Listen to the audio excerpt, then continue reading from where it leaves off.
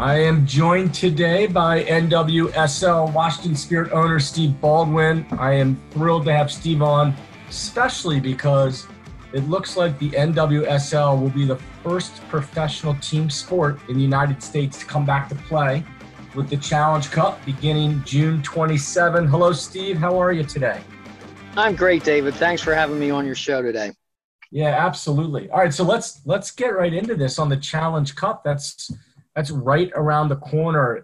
If you would just take a moment and share how we got to the Challenge Cup, how we got to Utah, and getting all the teams to participate in a 1 month tournament.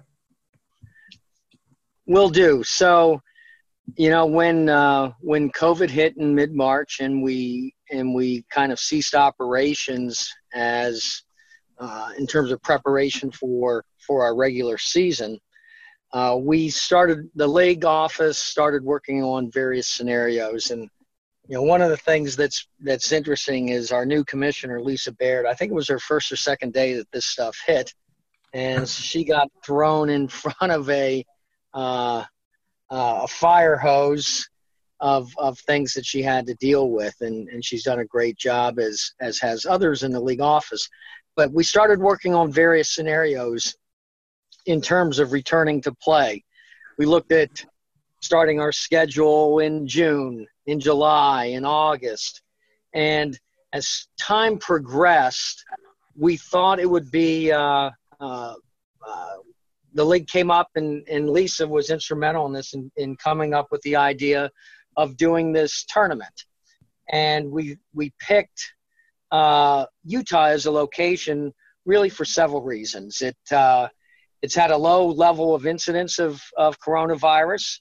We have venues and hotels that we can really contain and manage, that we thought it was the right place to hold the tournament. Throughout the process, Lisa stayed connected with our Players Association and the players in the league to make sure they were aware of everything that was going on, identified concerns from them, particularly around the medical protocols and things like that. And we put together a really good plan that the players support and we're really excited about. I imagine Lisa's background at the USOC helped in terms of thinking about a camp or a village almost where everyone's living and participating, as that's what they've been doing in the Olympics forever. Yeah, that's spot on, David. It's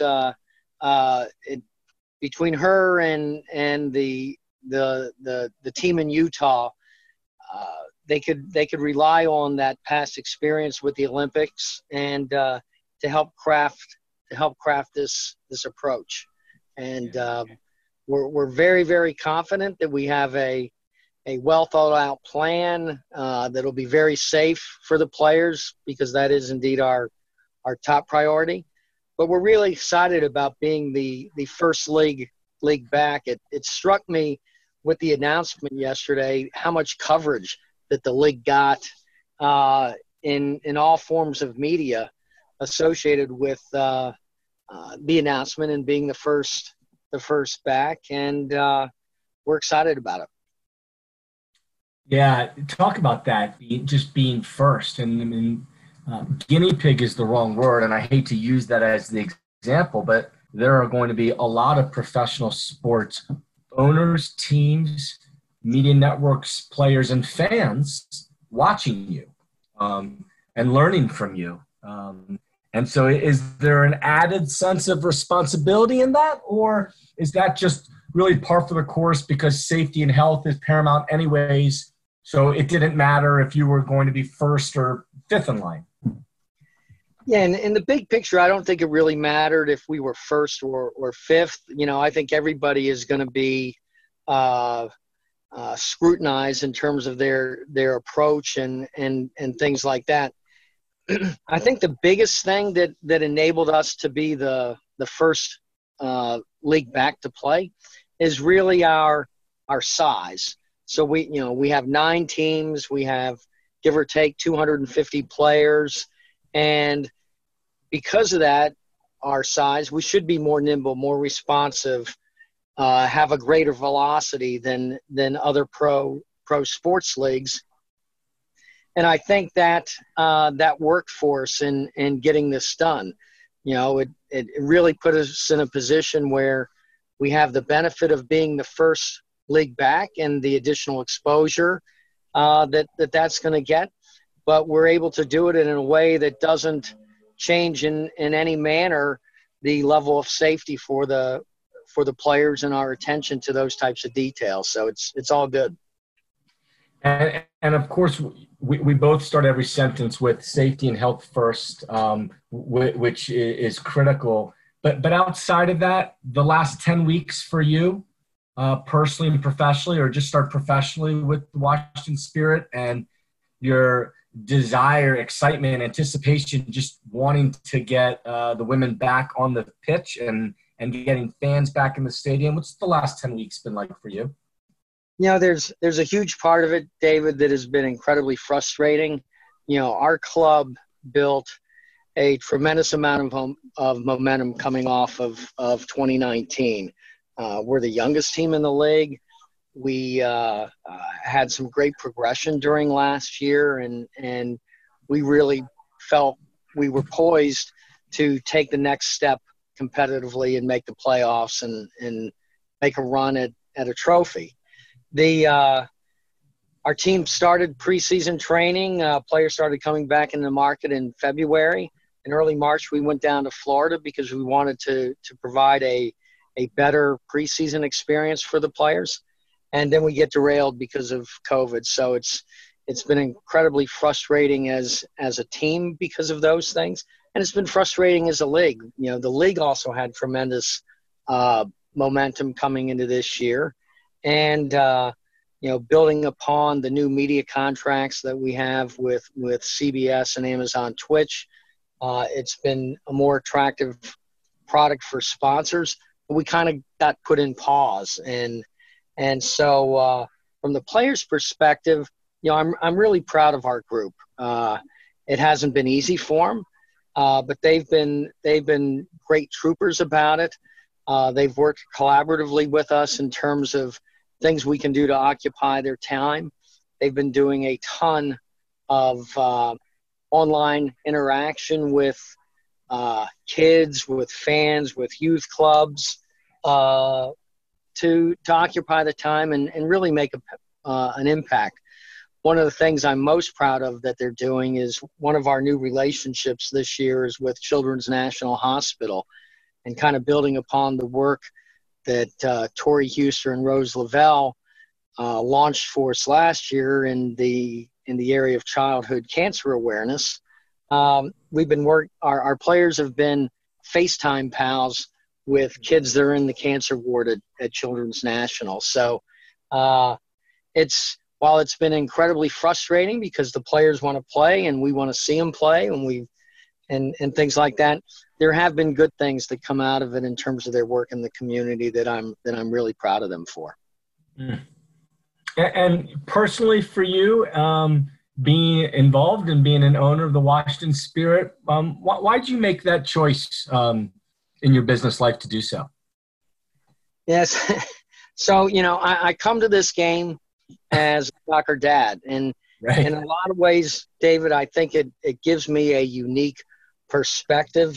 As it relates to our players, everything we do, I kind of put through that lens of what would I want for my daughter and in her experience on and off the field. So that kind of has helped shape our strategy. It's because of my daughter and her experience in soccer that I've seen the types of impact that the game has on women on and off the field, and the impact that the women can make off the field in the community that it really brought me to this. And, I thought as I looked at the business models at both the club level and the league level that we had to make some significant transformations. We had to think bigger. really capture the full potential of what lies in this sport and the women that play it. And so that's kind of why I got involved. It's I can tell you I've never worked harder in my life. It has been I've been a serial entrepreneur in IT and have built and sold several businesses to this point, and still have two that I operate today. And this has been probably the hardest business of all of them, just because of how much change that needed to take place, and the time frame that I felt like it needed to be accomplished. And but it's been very rewarding. There's been a lot of people that I've met that I never imagined I would meet before, and have been exposed to a lot of things and learned a lot of things. So it's been a lot of hard work, but it's been very rewarding.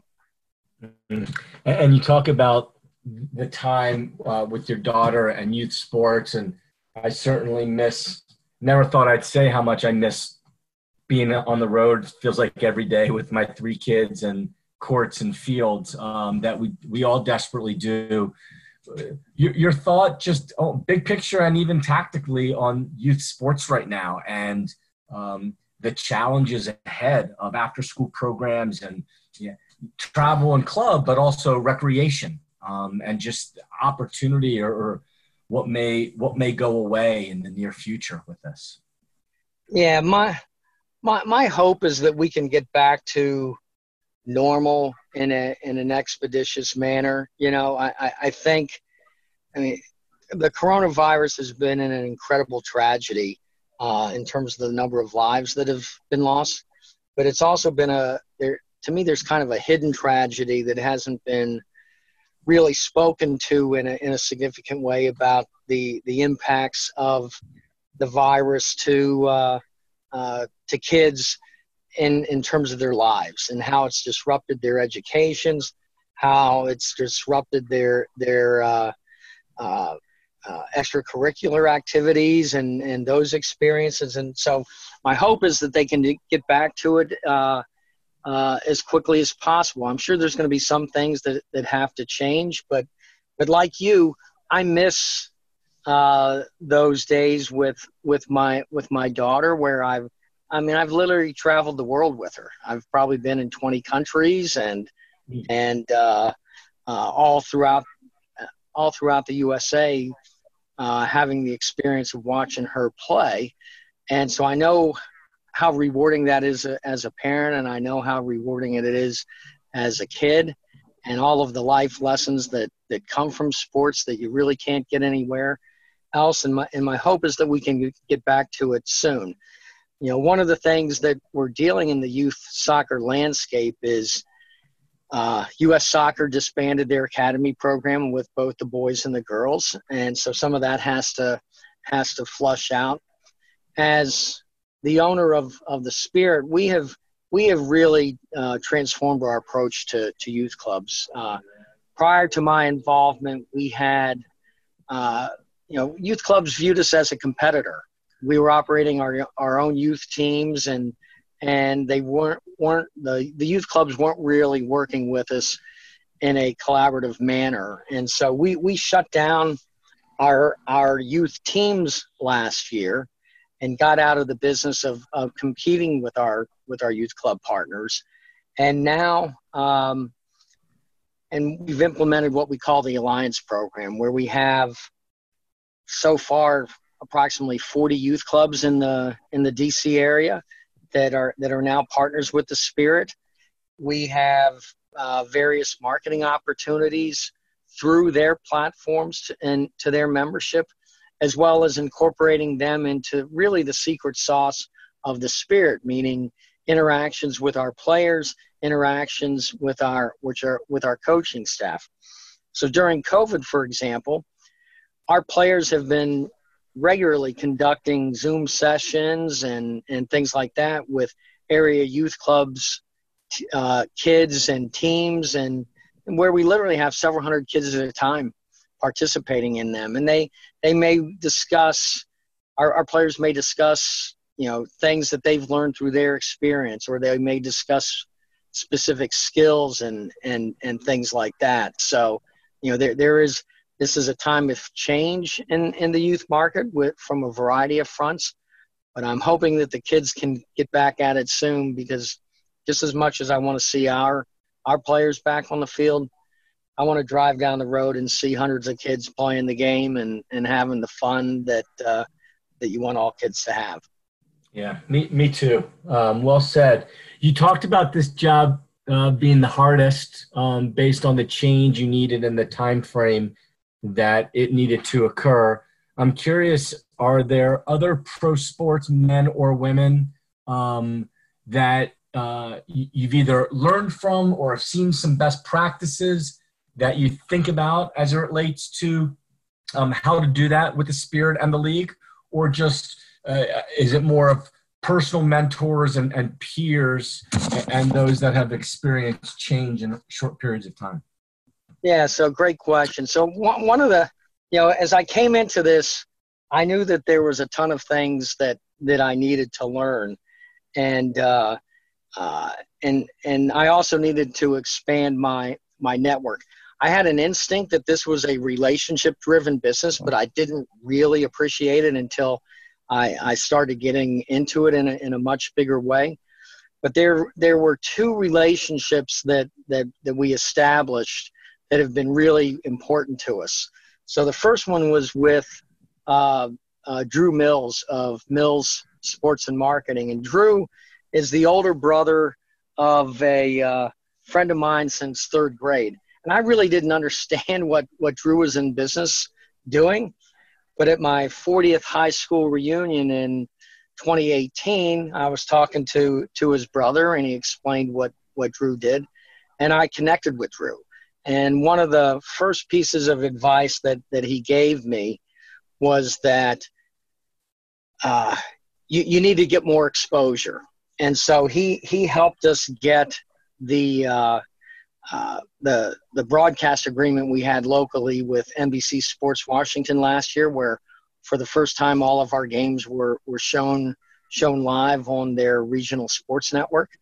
That elevated our status. We had players that attended Caps and Wizards games and made appearances, and it started getting our brand out there in a different way. Drew was instrumental in the partnership that we have with Geico. Getting that type of national brand aligned with us was critical to establishing credibility with other folks that we sought to work with. Another piece of advice that Drew gave me is that you have to be patient. These things take time to build. The second relationship that was really critical to me was former Senate Majority Leader Tom Daschle. And Tom was instrumental for me in expanding my network. So, having 35 years plus in the IT space here in the DC area, I have a good network of IT folks that I could connect with, but I really had zero in the sports world. And I never played in the political game and really had relationships with congressional members and things like that. But my sense as I came into this was that DC had an opportunity to kind of become the center of universe for women's soccer. First, every World Cup, there has been activism around equal pay. And I had felt we probably had a chance that would happen again, and it would get congressional attention. The other thing that you have in DC that's unique as a market is that every Fortune 1000 company either has a CEO that works here or somebody who reports to the CEO that works here.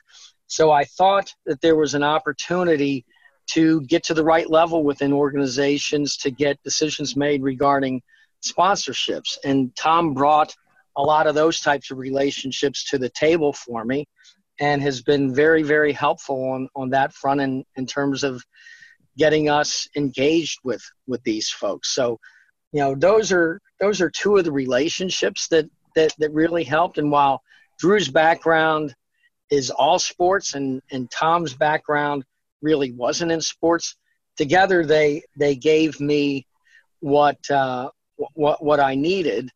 And from there it's really just pounding the pavement, so to speak, and busting your butt to start building these relationships and understanding that you're planting seeds that are going to take a while to grow, and bringing folks in to experience our matches and at both Audi Field and the Soccerplex last year, bringing folks in to experience our training sessions, holding salon dinners with Tom, where we bring corporate executives and our players together. So these folks can hear our players' stories and start forming those types of bonds that I think are essential for the long-term success of our club and what we're trying to accomplish. So that's kind of the approach we took, and the relationships that were really critical to me. And let me close with, as we eagerly anticipate this Challenge Cup here in June, your goals and expectations of that month and really the remainder of 2020 for the Spirit and the league. Okay, so our expectation going into the tournament is we're going there to win it. We have the best collection of young talent in this league. We expect our young talent to rise to the occasion. We saw flashes of what was the possibilities last year, and the players worked incredibly hard during the off season and came in well prepared for this season. So we're excited about going out there and trying to win the thing. I think the experience that the players will have out there will be, for the vast majority of the players in the league, a very unique experience. They'll be there for a month. They'll be there both as a team as well as being around all of the other teams in the league. So that'll be a very unique experience for them, and I think they'll find it rewarding. That the day will come where they'll look back and say that was a pretty cool idea that took place in 2020. And all the craziness associated with coronavirus. Post-tournament, that's really to be determined. I can tell you the objective is to play matches and to have venues open where we can bring fans to games. That's what we want to try to accomplish.